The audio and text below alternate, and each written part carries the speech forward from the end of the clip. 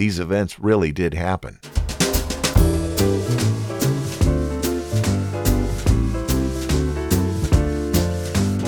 Hey there, this is the LifeSpring Family Audio Bible, and coming to you from Riverside, California, podcasting since 2004, I'm your OG Godcaster, Steve Webb. This is the daily podcast where we are reading through the entire Bible in a year. Thank you for being here. Welcome. You might notice that my voice is almost back to normal today. It was a little over 2 weeks ago that I began to feel sick, and the way I'm feeling right now, I should be completely well in another day or so. So thank you for your prayers. Today our reading is 2 Samuel 15 through 19, and I'm calling the episode, A House Divided. The show notes page for today's episode, in case you'd like to comment, is lifespringmedia.com/S12E141. Let's get started. 2 Samuel chapter 15. After this, Absalom bought a chariot and horses, and he hired 50 bodyguards to run ahead of him. He got up early every morning and went out to the gate of the city. When people brought a case to the king for judgment, Absalom would ask where in Israel they were from, and they would tell him their tribe. Then Absalom would say, "You've really got a strong case here. It's too bad the king doesn't have anyone to hear it. I wish I were the judge. Then everyone could bring their cases to me for judgment, and I would give them justice." When people tried to bow before him, Absalom wouldn't let them. Instead, he took them by the hand and kissed them. Absalom did this with everyone who came to the king for judgment, and so he stole the hearts of all the people of Israel. After 4 years, Absalom said to the king, "Let me go to Hebron to offer a sacrifice to the Lord, and fulfill a vow I made to him. For while your servant was at Geshur in Aram, I promised to sacrifice to the Lord in Hebron if he would bring me back to Jerusalem." "All right," the king told him, "go and fulfill your vow." So Absalom went to Hebron. But while he was there, he sent secret messengers to all the tribes of Israel to stir up a rebellion against the king. "As soon as you hear the ram's horn," the message read, "you are to say, 'Absalom has been crowned king in Hebron.'" He took 200 men from Jerusalem with him as guests, but they knew nothing of his intentions. While Absalom was offering the sacrifices, he sent for Ahithophel, one of David's counselors who lived in Gilo. Soon many others also joined Absalom, and the conspiracy gained momentum. A messenger soon arrived in Jerusalem to tell David, "All Israel has joined Absalom in a conspiracy against you. Then we must flee at once, or it will be too late." David urged his men, "Hurry! If we get out of the city before Absalom arrives, both we and the city of Jerusalem will be spared from disaster." "We're with you," his advisers replied. "Do what you think is best." So the king and all his household set out at once. He left no one behind except 10 of his concubines to look after the palace. The king and all his people set out on foot, pausing at the last house to let all the king's men move past to lead the way. There were 600 men from Gath who had come with David, along with the king's bodyguard. Then the king turned and said to Ittai, a leader of the men from Gath, "Why are you coming with us? Go on back to King Absalom, for you are a guest in Israel, a foreigner in exile. You arrived only recently, and should I force you today to wander with us? I don't even know where we will go. Go on back and take your kinsman with you, and may the Lord show you his unfailing love and faithfulness." But Ittai said to the king, "I vow by the Lord and by your own life that I will go wherever my lord the king goes, no matter what happens, whether it means life or death." David replied, "All right, come with us." So Ittai and all his men and their families went along. Everyone cried loudly as the king and his followers passed by. They crossed the Kidron Valley and then went out toward the wilderness. Zadok and all the Levites also came along, carrying the Ark of the Covenant of God. They set down the Ark of God, and Abiathar offered sacrifices until everyone had passed out of the city. Then the king instructed Zadok to take the Ark of God back into the city. "If the Lord sees fit," David said, "he will bring me back to see the ark and the tabernacle again. But if he is through with me, then let him do what seems best to him." The king also told Zadok the priest, "Look, here's my plan. You and Abiathar should return quietly to the city with your son Ahimaaz and Abiathar's son Jonathan. I will stop at the shallows of the Jordan River and wait there for a report from you." So Zadok and Abiathar took the ark of God back to the city and stayed there. David walked up the road to the Mount of Olives, weeping as he went. His head was covered, and his feet were bare as a sign of mourning. And the people who were with him covered their heads and wept as they climbed the hill. When someone told David that his adviser Ahithophel was now backing Absalom, David prayed, "O Lord, let Ahithophel give Absalom foolish advice." When David reached the summit of the Mount of Olives where people worshipped God, Hushai the Archite was waiting there for him. Hushai had torn his clothing and put dirt on his head as a sign of mourning. But David told him, "If you go with me, you will only be a burden. Return to Jerusalem and tell Absalom, 'I will now be your adviser, O king, just as I was your father's adviser in the past.' Then you can frustrate and counter Ahithophel's advice. Zadok and Abiathar, the priests, will be there. Tell them about the plans being made in the king's palace, and they will send their sons Ahimaaz and Jonathan to tell me what is going on." So David's friend Hushai returned to Jerusalem, getting there just as Absalom arrived. 2 Samuel chapter 16. David went a short way over the top of the Mount of Olives and met Ziba, the servant of Mephibosheth. Ziba had 2 donkeys with saddles on them. The donkeys also carried 200 loaves of bread, 100 bunches of raisins, 100 summer fruits, and a wineskin full of wine. King David said to Ziba, "What are these things for?" Ziba answered, "The donkeys are for the king's family to ride on. The bread and the summer fruit are for the servants to eat, and the wine is refreshment for whoever begins to feel weak in the desert." Then the king asked, "And where is Mephibosheth?" Ziba answered the king, "Mephibosheth is staying in Jerusalem. He said, 'Today the Israelites will give my father's kingdom back to me.'" Then the king said to Ziba, "All right, I now give you everything that belonged to Mephibosheth." Ziba said, "I bow to you. I pray I will always be able to please you." As David came to Bahurim, a man from Saul's family, Shimei, son of Gera, came out cursing David again and again. Shimei began throwing stones at David and his officers.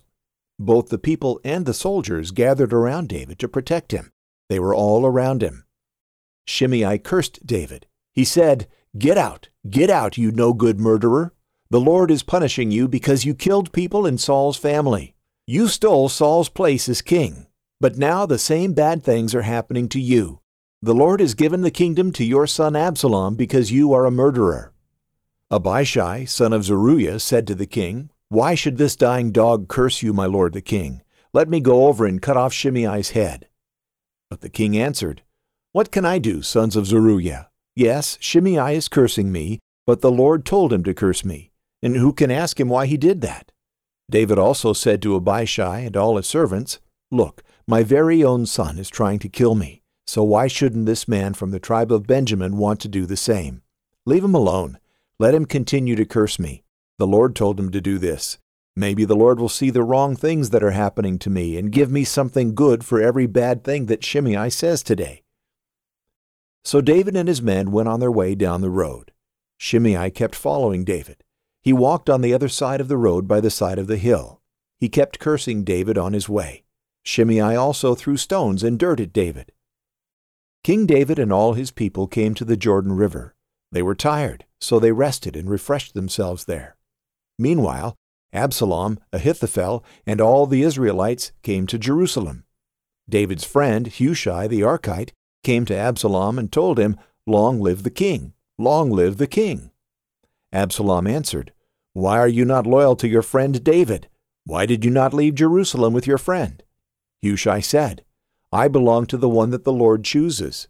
These people and the people of Israel chose you. I will stay with you. In the past I served your father, so now I will serve you, David's son." Absalom said to Ahithophel, "Please tell us what we should do."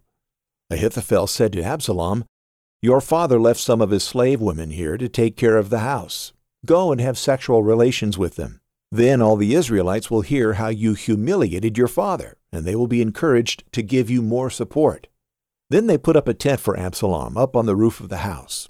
Absalom had sexual relations with his father's wives so that all the Israelites could see what happened. So in those days Ahithophel's advice was very important. Both David and Absalom accepted his advice as though it were the word of God. 2 Samuel chapter 17. Ahithophel also said to Absalom, "Now let me choose 12,000 men to chase David tonight. I will catch him while he is tired and weak. I will frighten him, and all his people will run away, but I will kill only King David. Then I will bring all the people back to you. If David is dead, all the people will come back in peace." This plan seemed good to Absalom and all the leaders of Israel. But Absalom said, "Now call Hushai the Archite. I also want to hear what he says." Hushai came to Absalom. Absalom said to Hushai, "This is the plan Ahithophel gave. Should we follow it? If not, tell us." Hushai said to Absalom, "Ahithophel's advice is not good this time." Hushai added, "You know that your father and his men are strong men. They are as dangerous as a wild bear when something has taken its cubs. Your father is a skilled fighter. He will not stay all night with the people. He is probably already hiding in a cave or some other place. If your father attacks your men first, people will hear the news and think Absalom's followers are losing. Then even your bravest men will be frightened, because all the Israelites know that your father is a powerful soldier and that his men are very brave. This is what I suggest. You must gather all the Israelites together from Dan to Beersheba. Then there will be many people, like the sand by the sea. Then you yourself must go into battle. We will catch David wherever he is hiding, and attack him with so many soldiers that they will be like the dew that covers the ground. We will kill David and all of his men. No one will be left alive. But if David escapes into a city, all the Israelites can bring ropes to that city and pull its walls down into the valley. Not even a small stone will be left in that city." Absalom and all the Israelites said, "Hushai's advice is better than Ahithophel's."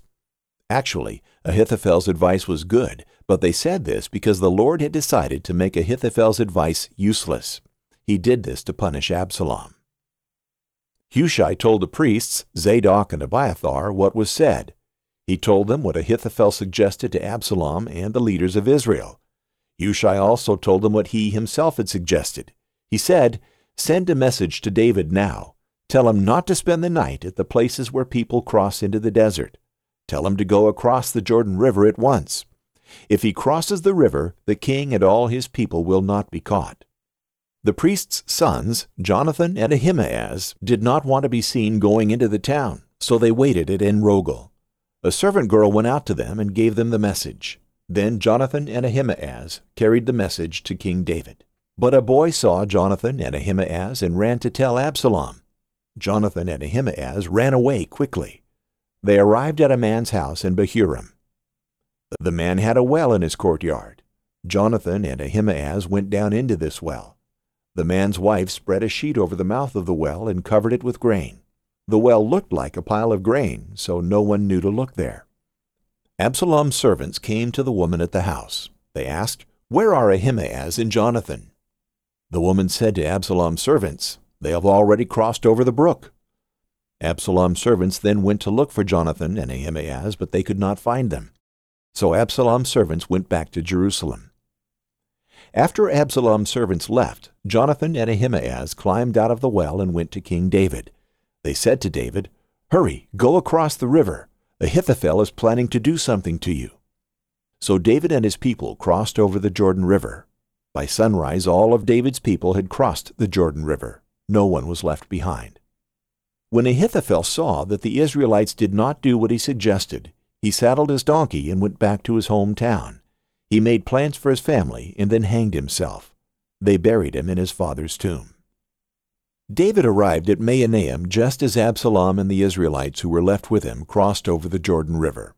Absalom and the Israelites made their camp in the land of Gilead.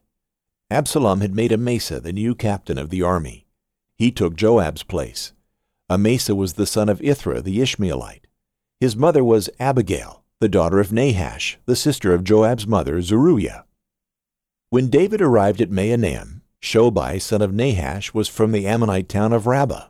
Machir son of Ammiel was from Lo-debar. Barzillai was from Rogelim in Gilead. These three men said, "The people are tired, hungry, and thirsty from the desert."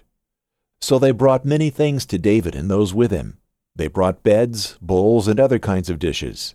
They also brought wheat, barley, flour, roasted grain, beans, lentils, dried seeds, honey, butter, sheep, and cheese made from cow's milk. 2 Samuel chapter 18.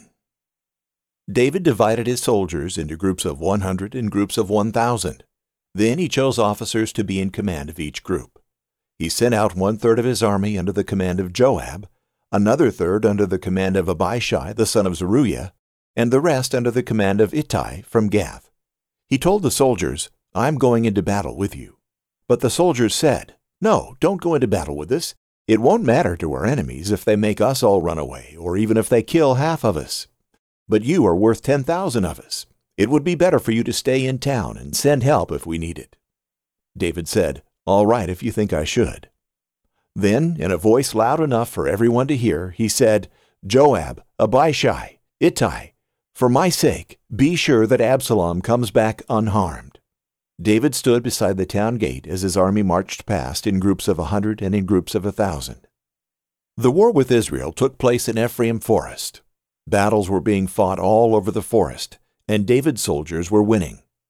20,000 soldiers were killed that day, and more of them died from the dangers of the forest than from the fighting itself. Absalom was riding his mule under a huge tree when his head caught in the branches. The mule ran off and left Absalom hanging in midair. Some of David's soldiers happened by, and one of them went and told Joab, "I saw Absalom hanging in a tree." Joab said, "You saw Absalom? Why didn't you kill him? I would have given you 10 pieces of silver and a special belt." The man answered, "Even if you paid me 1,000 pieces of silver here and now, I still wouldn't touch the king's son. We all heard King David tell you and Abishai and Ittai not to harm Absalom. He always finds out what's going on. I would have been risking my life to kill Absalom because you would have let me take the blame." Joab said, "I'm not going to waste any more time on you." Absalom was still alive, so Joab took 3 spears and stuck them through Absalom's chest. 10 of Joab's bodyguards came over and finished him off. Then Joab blew a trumpet to signal his troops to stop chasing Israel's soldiers. They threw Absalom's body into a deep pit in the forest and put a big pile of rocks over it. Meanwhile, the people of Israel had all run back to their own homes. When Absalom was alive, he had set up a stone monument for himself in King's Valley. He explained, "I don't have any sons to keep my name alive." He called it Absalom's Monument, and that is the name it still has today. Ahimaaz, the son of Zadok, said, "Joab, let me run and tell King David that the Lord has rescued him from his enemies." Joab answered, "You're not the one to tell the king that his son is dead. You can take him a message some other time, but not today." Someone from Ethiopia was standing there, and Joab told him, "Go and tell the king what you have seen." The man knelt down in front of Joab, then got up and started running. Ahimaaz spoke to Joab again, "No matter what happens, I still want to go, and besides, the Ethiopian is already left." Joab said, "Why should you go? You won't get a reward for the news you have." "I'll run no matter what," Ahimaaz insisted. "All right then, run," Joab said. Ahimaaz took the road through the Jordan Valley and outran the Ethiopian. Meanwhile, David was sitting between the inner and outer gates in the city wall. One of his soldiers was watching from the roof of the gate tower. He saw a man running toward the town and shouted down to tell David. David answered, "If he's alone, he must have some news." The runner was getting closer when the soldier saw someone else running. He shouted down to the gate, "Look, there's another runner." David said, "He must have some news too." The soldier on the roof shouted, "The first one runs just like Ahimaaz, the son of Zadok." This time David said, "He's a good man. He must have some good news." Ahimaaz called out, "We won, we won." Then he bowed low to David and said, "Your Majesty, praise the Lord your God. He has given you victory over your enemies." "Is my son Absalom all right?" David asked. Ahimaaz said, "When Joab sent your personal servant and me, I saw a noisy crowd, but I don't know what it was all about." David told him, "Stand over there and wait." Ahimaaz went over and stood there. The Ethiopian came and said, "Your Majesty, today I have good news. The Lord has rescued you from all your enemies." "Is my son Absalom all right?" David asked. The Ethiopian replied, "I wish that all your Majesty's enemies and everyone who tries to harm you would end up like him."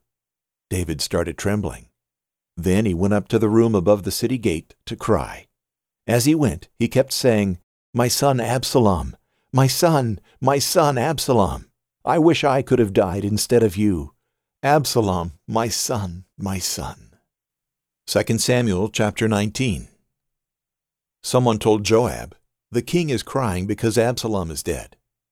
David's army found out he was crying because his son had died, and their day of victory suddenly turned into a day of sadness. The troops were sneaking into Mahanaim, just as if they had run away from a battle and were ashamed. David covered his face with his hands and kept on crying loudly, "My son Absalom! Absalom, my son, my son!" Joab went to the house where David was staying and told him, "You've made your soldiers ashamed. Not only did they save your life, they saved your sons and daughters and wives as well. You're more loyal to your enemies than to your friends. What you've done today has shown your officers and soldiers that they don't mean a thing to you. You would be happy if Absalom was still alive, even if the rest of us were dead. You would be happy if Absalom was still alive, even if the rest of us were dead. Now get up, get out there, and thank them for what they did. If you don't, I swear by the Lord that you won't even have one man left on your side tomorrow morning. You may have had a lot of troubles in the past, but this will be the worst thing that has ever happened to you." David got up and went into the town gate and sat down. When the people heard that he was sitting there, they came to see him. After Israel's soldiers had all returned home, everyone in Israel started arguing. They were saying to each other, "King David rescued us from the Philistines and from our other enemies. But then we chose Absalom to be our new leader, and David had to leave the country to get away. Absalom died in battle, so why hasn't something been done to bring David back?" When David found out what they were saying, he sent a message to Zadok and Abiathar, the priests. It said, "Say to the leaders of Judah, why are you the last tribe to think about bringing King David back home? He is your brother, your own relative. Why haven't you done anything to bring him back? And tell Amasa, you're my nephew, and with God as my witness, I swear I'll make you commander of my army instead of Joab." Soon the tribe of Judah again became followers of David, and they sent him this message, "Come back and bring your soldiers with you." David started back and had gone as far as the Jordan River when he met the people of Judah. They had gathered at Gilgal and had come to help him cross the river. Shimei the son of Gera was there with them. He had hurried from Bahurim to meet David. Shimei was from the tribe of Benjamin, and 1,000 others from Benjamin had come with him. Ziba, the chief servant of Saul's family, also came to the Jordan River. He and his 15 sons and 20 servants waded across to meet David. Then they brought David's family and servants back across the river, and they did everything he wanted them to do. Shimei crossed the Jordan River and bowed down in front of David. He said, "Your Majesty, I beg you not to punish me. Please, forget what I did when you were leaving Jerusalem. Don't even think about it. I know I was wrong. That's why I wanted to be the first one from the northern tribes to meet you." But Abishai shouted, "You should be killed for cursing the Lord's chosen king." David said, "Abishai, what will I ever do with you and your brother Joab? Is it your job to tell me who was done wrong? I've been made king of all Israel today, and no one will be put to death." Then David promised Shimei that he would not be killed. Mephibosheth, the grandson of Saul, also came to meet David. He had missed David so much that he had not taken a bath or trimmed his beard or washed his clothes the whole time David was gone. David asked him, "Why didn't you go with me?" He answered, "Your Majesty, you know I can't walk. I told my servant to saddle a donkey for me so I could go with you. But my servant left without me, and then he lied about me. You're as wise as an angel from God, so do what you think is right. After all, you could have killed my whole family and me, but instead you let me eat at your own table. Your Majesty, what more could I ask?" David answered, "You've said enough. I've decided to divide the property between you and Ziba."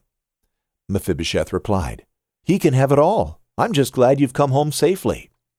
Barzillai came from Rogelim in Gilead to meet David at the Jordan River and go across with him. Barzillai was 80 years old. He was very rich and had sent food to David in Mahanaim. David said to him, "Cross the river and go to Jerusalem with me. I will take care of you."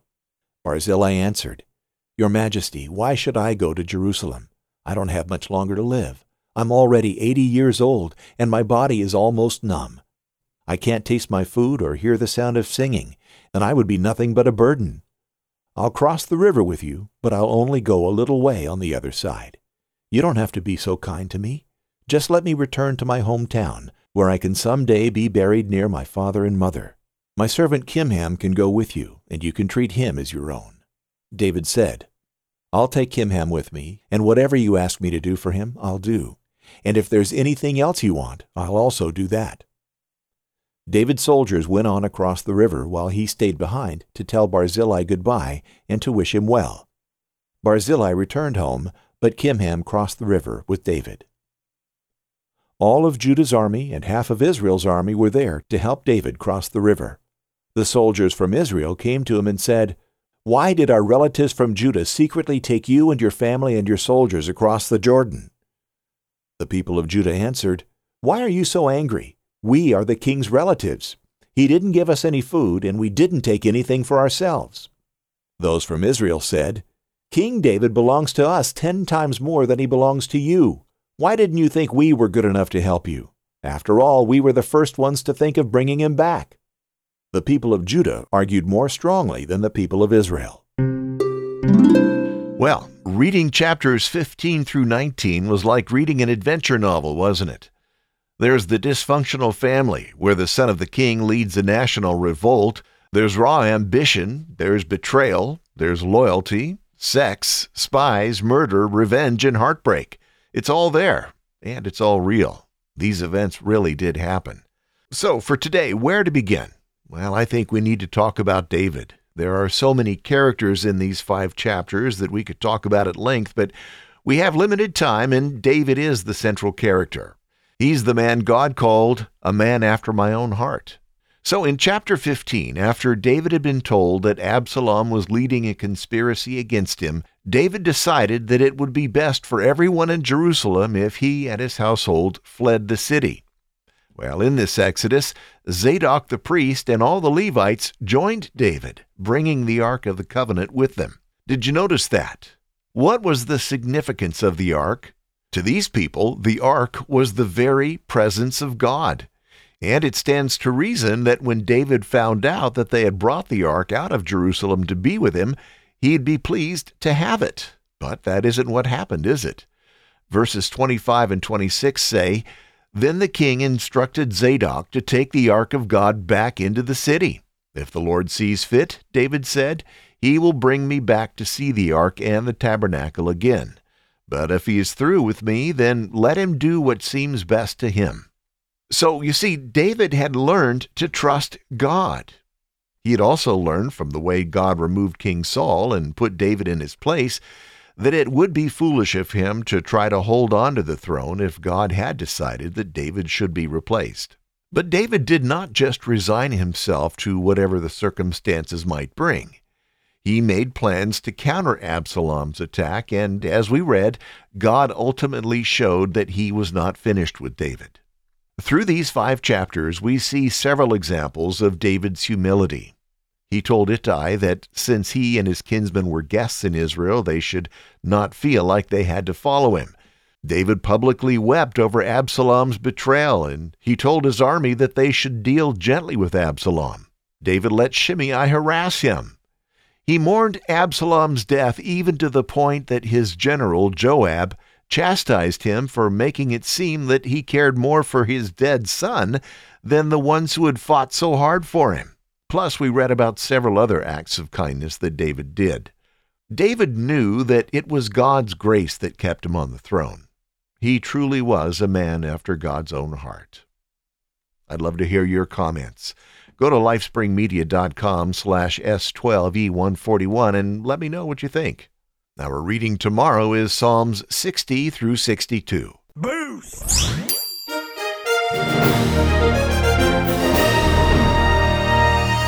On this date in church history, January 18th, 1815, German theologian and textual scholar L.F. Konstantin von Tischendorf, how's that for a name, was born.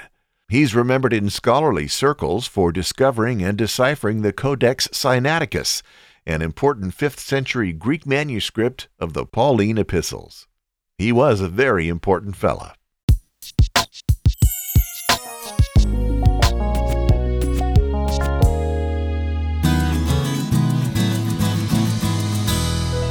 Prayer requests. Kirsty sent in a request. She said, "Please pray for me this week as I fast from mindless entertainment, solitaire and Instagram, and try to replace that with prayer and Bible study. I fell out of my regular habits over Christmas, and I'm listening to the prompt to spend the week getting back on track. Also, my daughter Eliza is at Worldview Camp this week, so please pray for her and all the campers and leaders. Kirsty sent me a link to the Worldview Camp in Australia, and I looked at it, and man, this sounds like a great thing. So, yeah, let's pray for Eliza and the campers and the leaders. And then the lovely lady Leanne asked us to pray for John Patino, who is a client of hers. He's had cancer in the past, and it has returned. So we need to pray for John Patino and his family. Let's pray. Our Heavenly Father, help us to be people after your own heart. We want to follow you. We want to have faith in you. And when our faith is weak, Lord, we humbly ask that you would strengthen it. Please, Lord, show us that you can be relied upon. Intellectually, we know that you're faithful, but some of us need reinforcement. As the father of the demon-possessed boy said in Mark 9:24, I do believe, but help me to overcome my unbelief. Lord, by giving us that verse, you let us know that it's okay to ask for more faith when it's weak. We thank you for that, Lord, and so I ask that you would do that for those that are struggling right now. I pray, Lord, for John Patino, Leanne's client right now, whose cancer is back. Be with John and his family, Lord. Comfort them right now and encourage them. Bring healing to his body. We ask for a miraculous healing, but we also know that sometimes you work through doctors and medicines, and however you work in John's case, we pray that your will would be done. Help them through this scary time, and I pray that they would see you at work and that they'd feel your presence, Lord. And if they don't know Jesus, I pray that you would bring someone to them who would share the good news with them. And I pray for Kirsty and others who might have slacked a bit with their spiritual discipline, either over the Christmas season or just as a result of the busyness of life. Help us all, Lord, to put aside time wasters and take up the things that bring us closer to you. We know that recreation is good, but when it takes the place of pursuing a relationship with you, we need to change priorities. Help us, Lord, to do that. And we pray for Eliza as she's at camp this week. We pray for her, and we pray for the leaders and the campers that you would be glorified and that lives are changed this week. Keep them safe, Lord, and I pray that your presence would be evident in that place. And I thank you, Lord, for the LifeSpring family. Bless them and make the reality of who you are completely undeniable to each one. You know every person intimately, and you know the needs of each one, and you're able to meet every need in the very best way. And I humbly ask you to do that, knowing that you love us. I pray this in Jesus' name. Amen. Send in your prayer request, beloved, at prayer.lifespringmedia.com. You'll find an easy-to-fill-out form there where you can give me any amount of detail you want. You can tell me whether or not to use your name, and we'll pray for you and with you on the show, and we'll also rejoice if you send in your praises as well. God is doing great things, and it's good to hear when God is doing that, so share your praises too.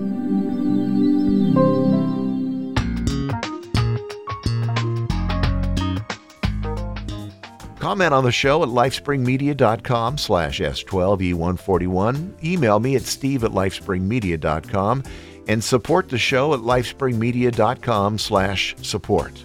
There are no advertisers here because advertisement is censorship. We've gone through that before. You'll never hear an ad on this show. But to keep the show coming to you on a daily basis to your podcast app, I need your help. lifespringmedia.com/support.